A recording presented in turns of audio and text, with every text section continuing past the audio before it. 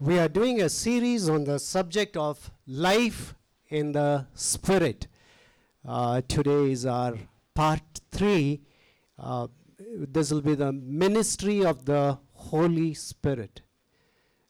The ministry of the Holy Spirit. Last time we saw from Romans chapter 8, verses 1 to 4. Therefore, there is now no condemnation for those who are in Christ Jesus, because through Christ Jesus, the law of the Spirit has set you free from the law of sin and death. For what the law was powerless to do, because it was weakened by the flesh, God did by sending His own Son in the likeness of sinful flesh to be a sin offering.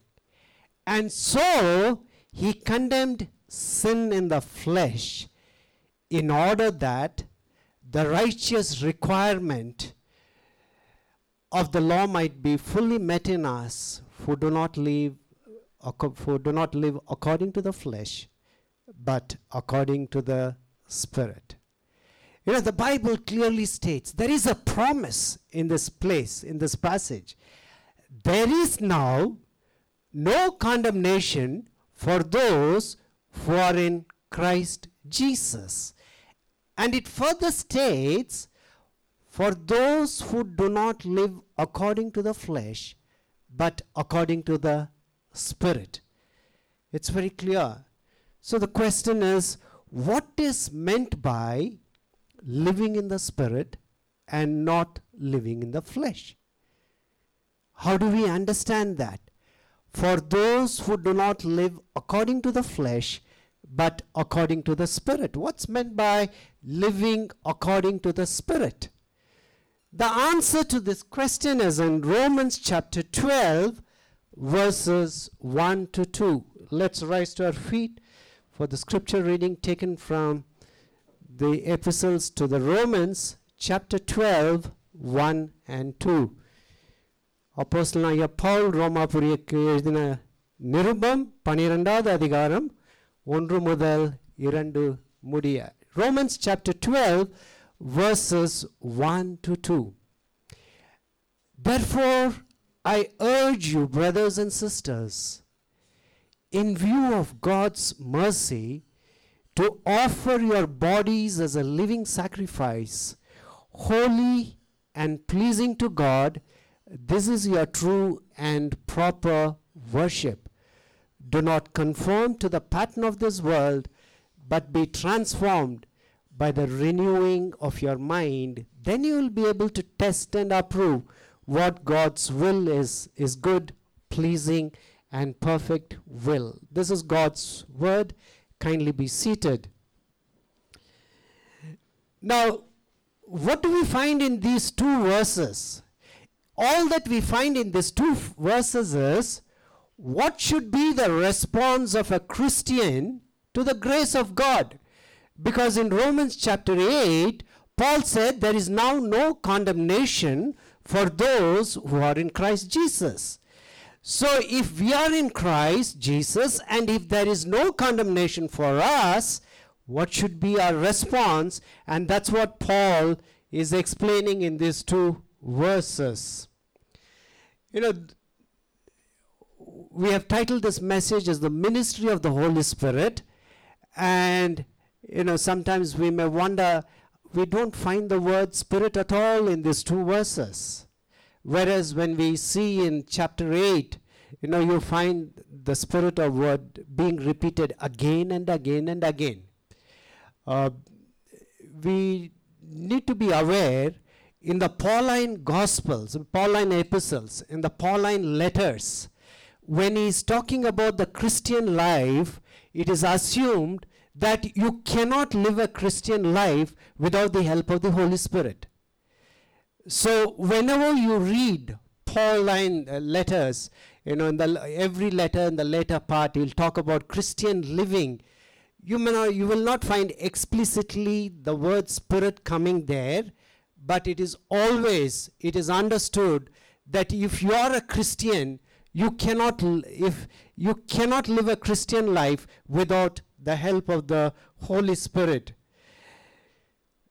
These two verses, they not only tell us about the Christian response, they also tell us as to how to live in this world. The problem is living in this world as a Christian. And these two verses, they teach us that. So in order to understand, I would like to draw attention to this picture. The reason I have chosen this picture is to help us understand that we need to work out our Christian life. We need to work out our Christian life. See, we go to gym to work out our bodies. We don't go to gym to get our bodies. It should be very clear. We have a body, so we go to gym to condition and shape that body. How that happens? We go and do the workout. Similarly, Paul says, because you are not under condemnation, because the law of the Spirit has set you free from the law of sin and death, and because God sent His Son to die in your place, now you have been given a new life. Now work it out. Now you have been given a new life. Work it out. It's not going to happen on its own. Just, we can keep sitting and, just because we have equipments in the gym, it doesn't mean our body will become conditioned and we'll have the shape. We have to go and work it out. We have to sweat it out. So Paul is saying similarly, now the Holy Spirit is within you. Now work out your spiritual life. While we do nothing to earn our salvation, let this be very clear. We do nothing to earn our salvation. We do everything to grow in our spiritual life. We do nothing to earn our salvation. We do everything to grow in our spiritual life. That's the reason Paul says, continue to work out your salvation. Do you know that verse? Continue to work out your salvation with fear and trembling. What does he mean by that? He says, work out with fear and trembling to discover what it means to be saved. Work out with fear and trembling to discover what it means to be saved. Because life in the Spirit promises amazing transformation, which is beyond our imagination. What God has kept in store for us, it is so great. Work it out. Work out. And find out what God has kept in store for you. Life in the Spirit involves the whole person. It involves your mind, it involves the heart, it involves the will, it involves the feelings, it involves the behavior. It involves every facet of our very being. Paul says, when we are rude to our spouses, when we are mean with our children, when we are indifferent to our colleagues, when we are inconsiderate to our neighbors, when we cheat in our workplaces and market areas, are we not denying the gospel? That's what Paul is saying. Are we not denying the gospel?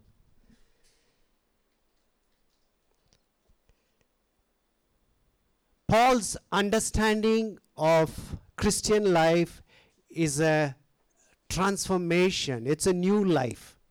It's altogether, a glorious life. Life in the Spirit is a great life.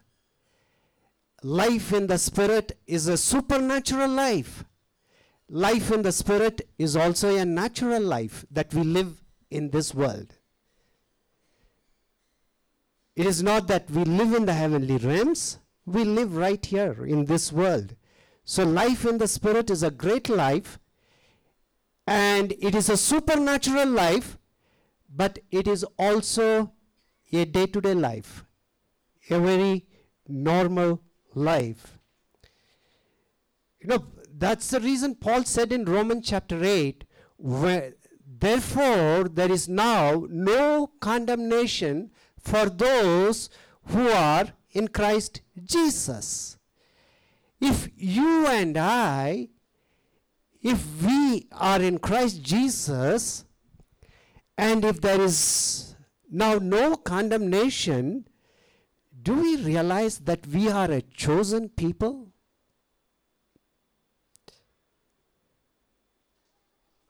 Because we did nothing for our salvation. We are a chosen people, God's special possession. If you think something, you have a diamond in your house, and if something special, how carefully you will take care of that. It is something so special for you. That's the way we are in God's hand. Because we are special, because we have been chosen, because God bought us with His blood, with His broken body, we are the treasured possession of God. Do we realize that? Can you say a big amen?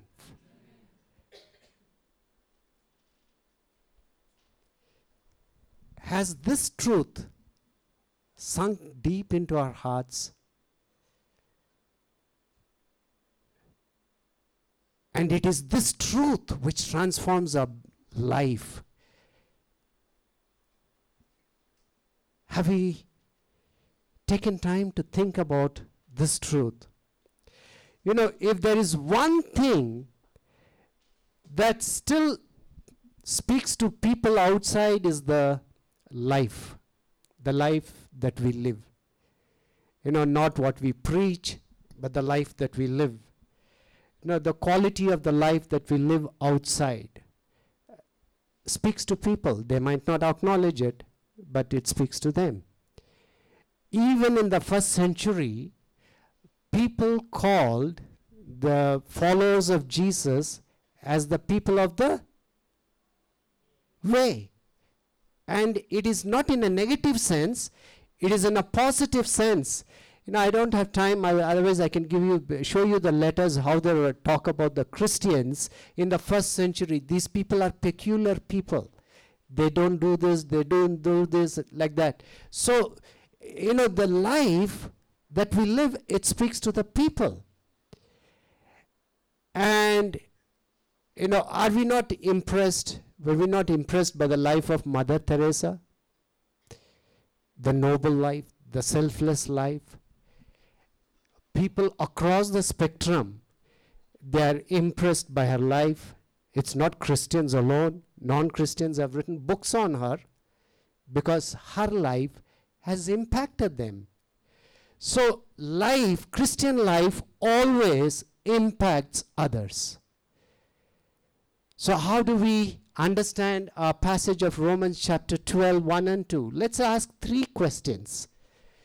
Why do I do good deeds? Why do I do good deeds? Why do I obey God?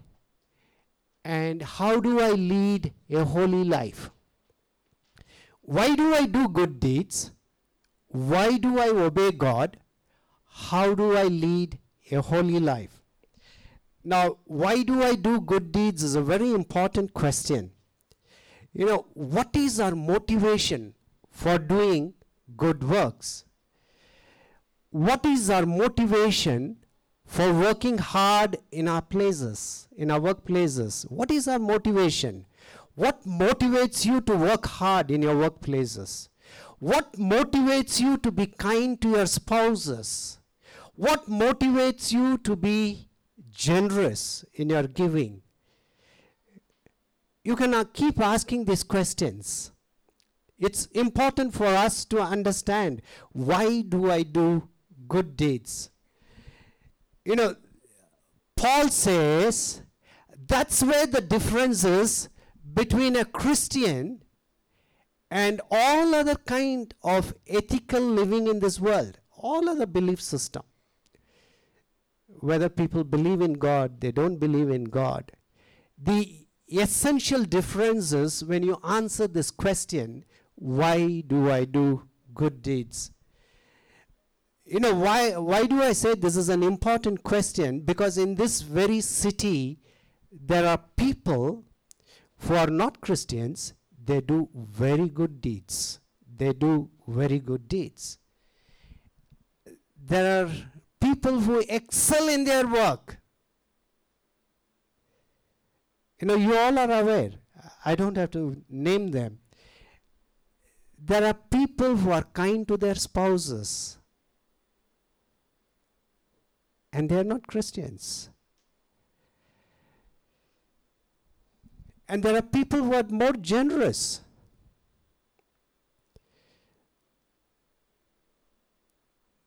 You go to Karnashraya, you will find how people come and they just, how generous they are. You know, we have right in the city, the so-called people who do good things. So people in your workplaces, especially youngsters, when you work, they argue, you know, we can do good things. What you're talking about, your Jesus came into this world, he died and he rose again. You know, it's all nonsense. Don't you see we do good deeds? And you cannot say no, because in front of you they do better work than us. They even give you examples. See that Christian, what he's doing? And see here. So why do you have to be a Christian? It's very important for us to understand this question. Sometimes even people within the church, they believe that if we do good deeds, I'm a Christian. You know, it's very important for us to answer this question, because if I'm a Christian because of my good deeds, then I have to throw away this book. There's no need for the New Testament, no need for the church. You know, there's no need. If good deeds will mark me as a Christian, then I don't need this. It's important. On the other side, you find other kind of people, the religious people. They are afraid. You know, they say, at least if I do some good work, God will give me some reward. At least, you know, when I do something wrong, it'll even out. You know, ultimately when I die, I'll go to heaven. So their motivation is fear. Fear is not a good motivator. That will come sometime later.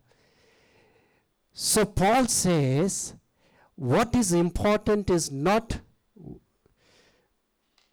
why we do, what we do, but why we do it. It's not about, what really matters is not what we do, but why we do it. It's very important. That's where you find the difference between a believer and a non-believer. In a workplace, in a home environment, in the church, everywhere in the marketplace, you find a distinct difference between a believer and a non-believer. Now, I'll just quickly read few verses. You know, the Apostle Paul was a religious person.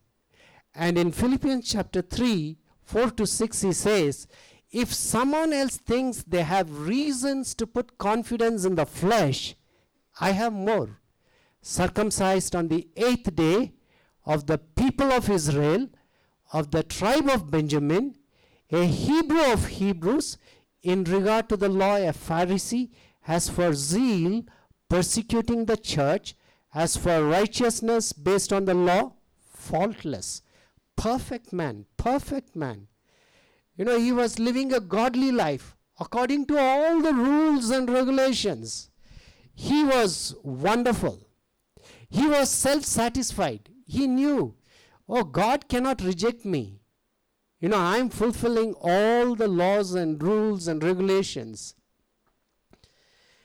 And he always felt my life was pleasing to God till such time he had an encounter with the risen Savior. The moment he had an encounter with the risen Savior, he writes in the very next verse, 7 to 9, but whatever were gains to me, I now consider loss for the sake of Christ. What is more, I consider everything a loss because of the surpassing worth of knowing Christ Jesus my Lord, for whose sake I have lost all things. I consider them garbage that I may gain Christ and be found in him, not having a righteousness of my own that comes from the law, but that which is through faith in Christ, the righteousness that comes from God on the basis of faith. You know what Paul says? Paul says, I have been saved to glorify my God. I have been saved just to glorify him. So now he says, whether I live or I die, my life belongs to God and to my Savior, Lord Jesus Christ. It's no longer I own my life, because Christ has bought my life with his blood. So it's not that I own my life, Christ owns my life. I excel in my work to glorify my God. I am kind to my spouse because God has been infinitely kind to me.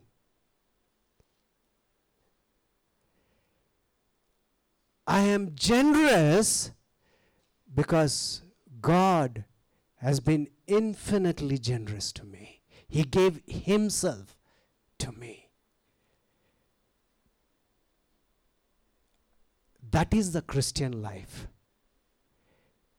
If you are going to ask that everything you do, why you do it? What's the reason? What is the motivation? It is because of his kindness to me. The kindness I show to my wife is nothing compared to the kindness I have received from Jesus. If he had not been infinitely kind to me, I'd have been lost. I would have been condemned. If I am not generous, if I'm generous, it's because God has been so generous to me. Now that is the Christian life. That is the motivation for the Christian life. That everything that you do, you don't do it for yourself, you do it for the glory of God. Hallelujah. You excel in your work, not that you make more money and promotion. It will all come on its own. But you want to excel because you want to glorify God. You are kind to others because you remember the kindness you received at the cross. You cannot receive that kindness. You cannot say, I have received, Jesus was kind to me and I am unkind to others. That is not a life that has been transformed. It's important that we understand this. So the question is, in our Christian life, have we reached this place? That every act you do you do it because you want to glorify God? Every word that you speak, do you speak to glorify God? Because of what Jesus did for you on the cross. Therefore, there is now no condemnation. Do you understand? There is no condemnation for those who are in Christ Jesus. Do you understand that? What you have received from God is infinitely valuable. Have you come to that place? Or are you increasingly aware of this realization? That is Christian life. Why do I do good? The next question is, why do I obey God? The answer is in the first verse of the first word of the first verse. Therefore, that's the answer. Therefore. Why do I obey God? Therefore. What is this therefore? Therefore means all that Paul has mentioned from chapter 1 to chapter 11. Therefore, if you read chapter 1 to chapter 11, he will talk about how we are fallen, sinful, and how we try to, gain our own righteousness, and how God's righteousness is imputed to us, and how law is not able to save us, and how Christ has redeemed us. Therefore, in other words, he says, the Christian faith appeals to your intellectual. It appeals to your mind. You have to think what we have in Christ. You have to think. We have to take time, read, understand what God has done. That's what Paul says. Therefore, keep thinking. We do not live according to the feelings. I feel like doing good, so I do good. No, it's not that. Much more than that. I do good because of what Jesus did for me on the cross. Therefore, I do this. People might say I'm a foolish man, but doesn't matter. They don't know what I've received from my God.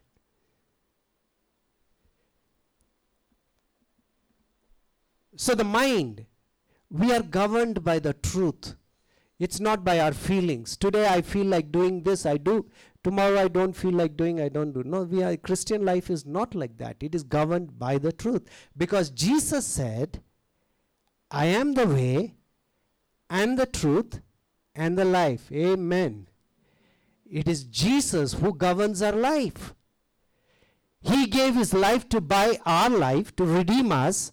Now that truth governs our mind. Let me put it this in a negative way. Christian obedience is not a mechanical way of obeying. What do I mean by that? If you understand that, people will bring,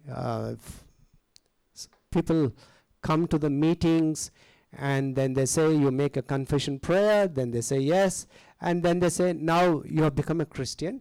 Now you are not supposed to drink, you are not supposed to smoke, you are not supposed to do this, and this is how you have to live. They give them a set of rules and regulations.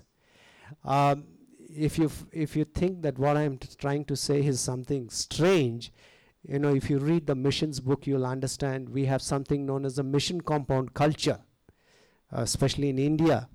How the Westerners came, then they had the mission compound, and what the Christians did, they brought people from the villages, they became Christian, they brought here, and then what do? They drink, they wear, and they dance. That's the way the tag is there for the Christians. You give them a set of rules and regulations, and then you feel they have become Christians. Now, before they became Christians, they were partying, they were smoking, they were drinking. Now what they are doing? They are not drinking, they are not smoking. Now what you have done, you have brought them from one club and you put them into another club. In this club, these are the rules. In this club, these are the rules. And then when people say, why you don't drink? I'm a Christian. Why you do this? I'm a Christian. Beyond that, you don't have an answer. That's why our young people, they struggle in their workplaces and they come under pressure because all through their life their parents told, don't do this, don't do this, don't do this, but they never gave them the reasons why you should not do this. And now in the workplaces they have immense pressure. Why you don't have sex? We are not supposed to have sex before marriage because I'm a Christian. That's all we know. Not all.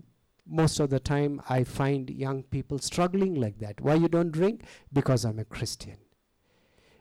You know only do's and don'ts. That's why Christian faith is not that. It's much more than that. Why you don't do it?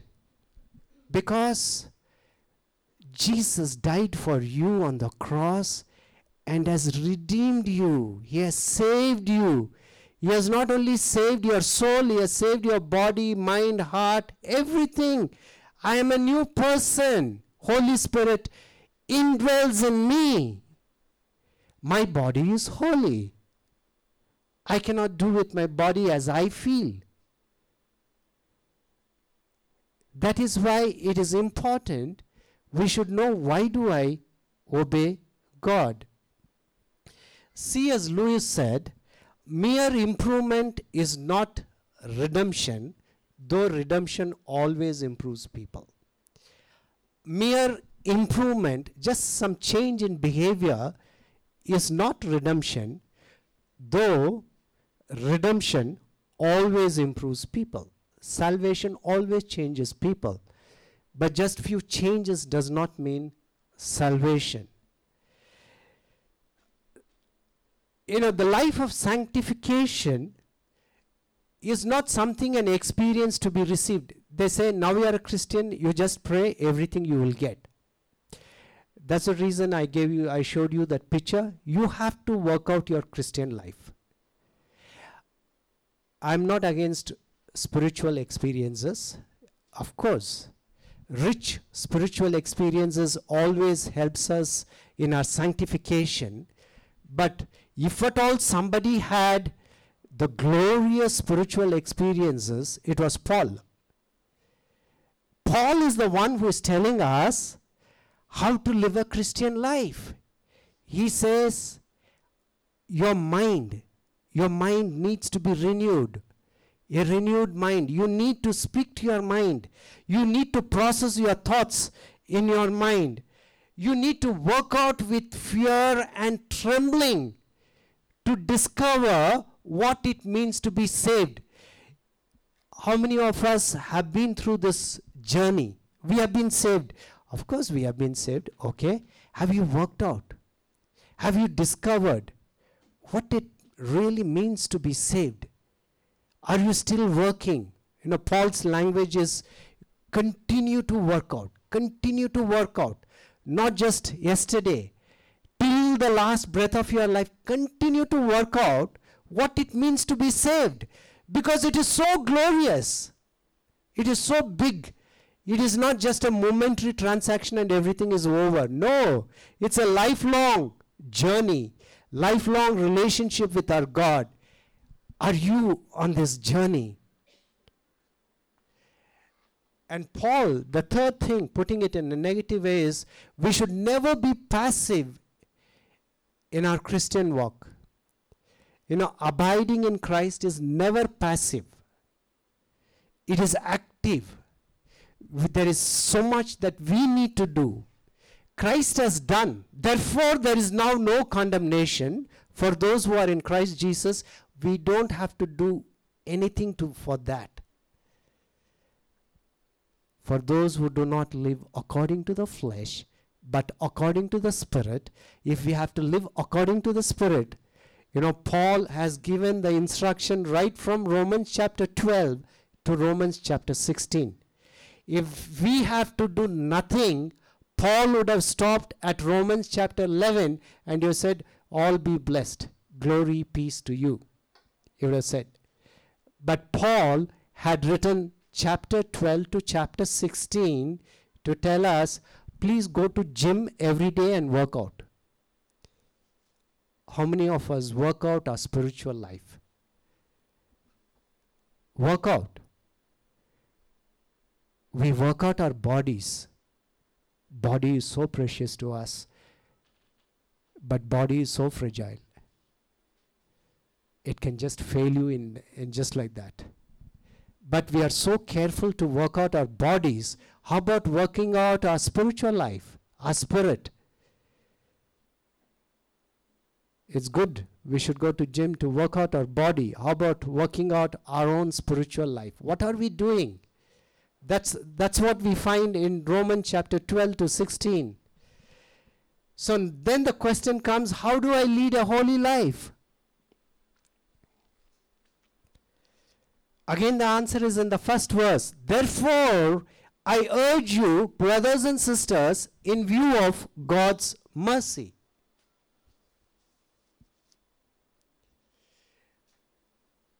You know, when Paul said, therefore, he was appealing to our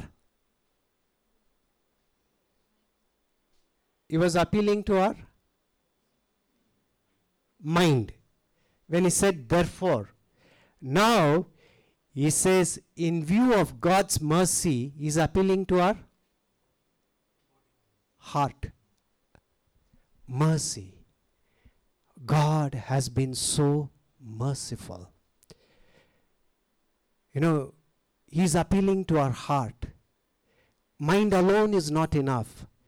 Your heart has to be touched with this gospel message. And he says, in view of God's mercy. You know, if we only speak the gospel to the mind, it doesn't bring about the transformation.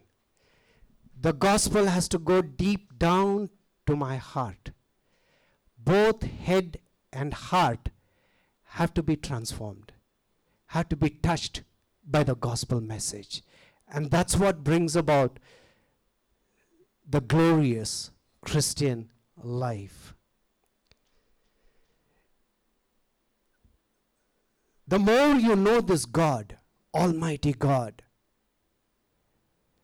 how holy, He's infinitely holy, and I'm a wretched sinner, and He's a compassionate God, and it should move our heart. It should move our heart. Gospel should move our heart, and that's what he says, in view of God's mercy. We have not been saved because we are better than others, or I sing well, or I do this ministry, I do that ministry, or my great grandfather is a pastor, I am born in a Christian family. For generations we have not been saved because of all these credentials. That's what Paul said initially. We have been saved purely because of God's mercy. Amen. Amen. If our God had not been merciful, we would have been destroyed. It's God's mercy. Has it moved you? That's why the psalmist says in Psalm 116:12, what shall I return to the Lord for his all goodness to me? What shall I return to the Lord for all his goodness to me? This is the Old Testament language of what Paul is saying in view of God's mercy. What shall I return to the Lord for all his goodness to me?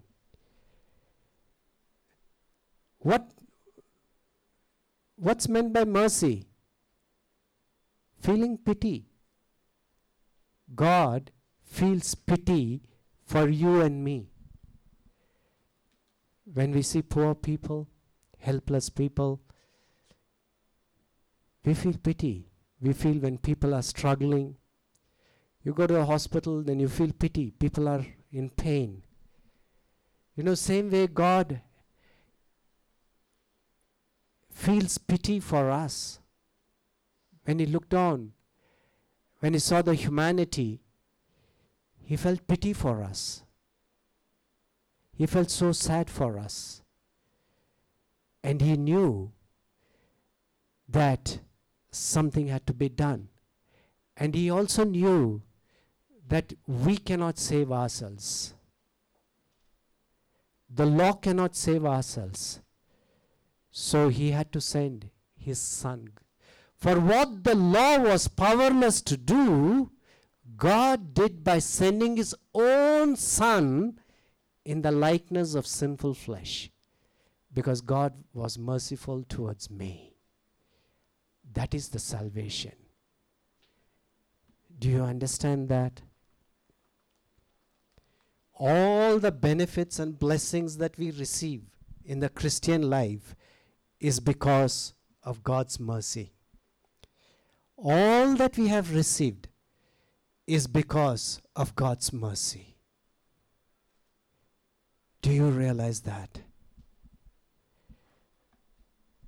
You know, there was an infinite gap between God and man. You know, ancient people also recognized it. Have you ever wondered that you go to any village, one thing you will find is a temple? Have you ever noticed that? The reason there's a temple is ancient people, somehow they've recognized there was a superior power, there's a superpower, and we cannot reach out to the superpower, so we need a priest and we need a sacrifice. That's the way we can reach the superpower. So they always felt there was a gap, a huge gap between man and God. And we know there is a gap because of what happened in Genesis 3. And God knew the only way that gap can be bridged is by sending his own son in the likeness of sinful flesh to die on the cross to take my punishment. And it is because of that, this morning I can call out to God and say, Abba, Father. It has not come easily. It has come with a price. While salvation is free, it cost him so much. Jesus had to die. Jesus had to endure as it moved our heart in view of God's mercy. If you say, I'm a saved person, I'm a Christian, has this truth gone deep down into your heart? And do you do everything because of this God's mercy? I excel in my work because of God's mercy. I am kind to my wife, I'm kind to my spouse because of God's mercy. He was infinitely kind to me. I am generous in my giving because he gave himself to me. You see the motivation, we are not following some rules and regulations. This is our motivation, and this Christian life, if we live this life, wherever we are, we ourselves will experience the transformation. We will understand the glory of salvation. We will understand what it means to be saved. And just because this becomes our motivation, God's mercy, the family is blessed. Because we no longer, I'm doing this because you're doing this. I'm doing this because of what Jesus did for me. The family is blessed. The workplace is blessed. The marketplace is blessed. Everything is blessed. Church is blessed because of God's mercy. This is salvation. Gospel transforms everything. It transforms every aspect of my being. Once I have been bought by God, no longer I belong to myself. In life and death, I belong to my God and my Savior, Lord Jesus Christ. I no longer belong to myself. So whether there is life, there is death, I know to whom I belong. Hallelujah. This is the Christian life. This is the gospel life. Are we living this gospel life? Shall we take some time and just look to the Lord in prayer? This gospel has to be pushed deep down into our heart, because our heart desires several things. So we have to push it. And that's why Paul says, work out your salvation with fear and trembling. Work out. Work out. Don't look at others. Look within yourself and push the message of gospel deep down into every area of your being. Why do I do good deeds? Why do I do good deeds? Why do I obey God? How do I lead a holy life? Push the gospel deep down in every area, whether in your workplace, in your relationship, the way you handle your children, everywhere. Push the gospel down. Let the power of God transform our lives today. Let the message, there's power in the message, there's power in the gospel. Let that gospel transform our entire being, our mind, our heart, our will, our feelings, our behavior. And I can assure you, you will come out with testimonies. You know, there is somebody who came and asked me, why are you living like this? Why are you doing like this? Then you got the opportunity to share your gospel. That's the way to share the gospel.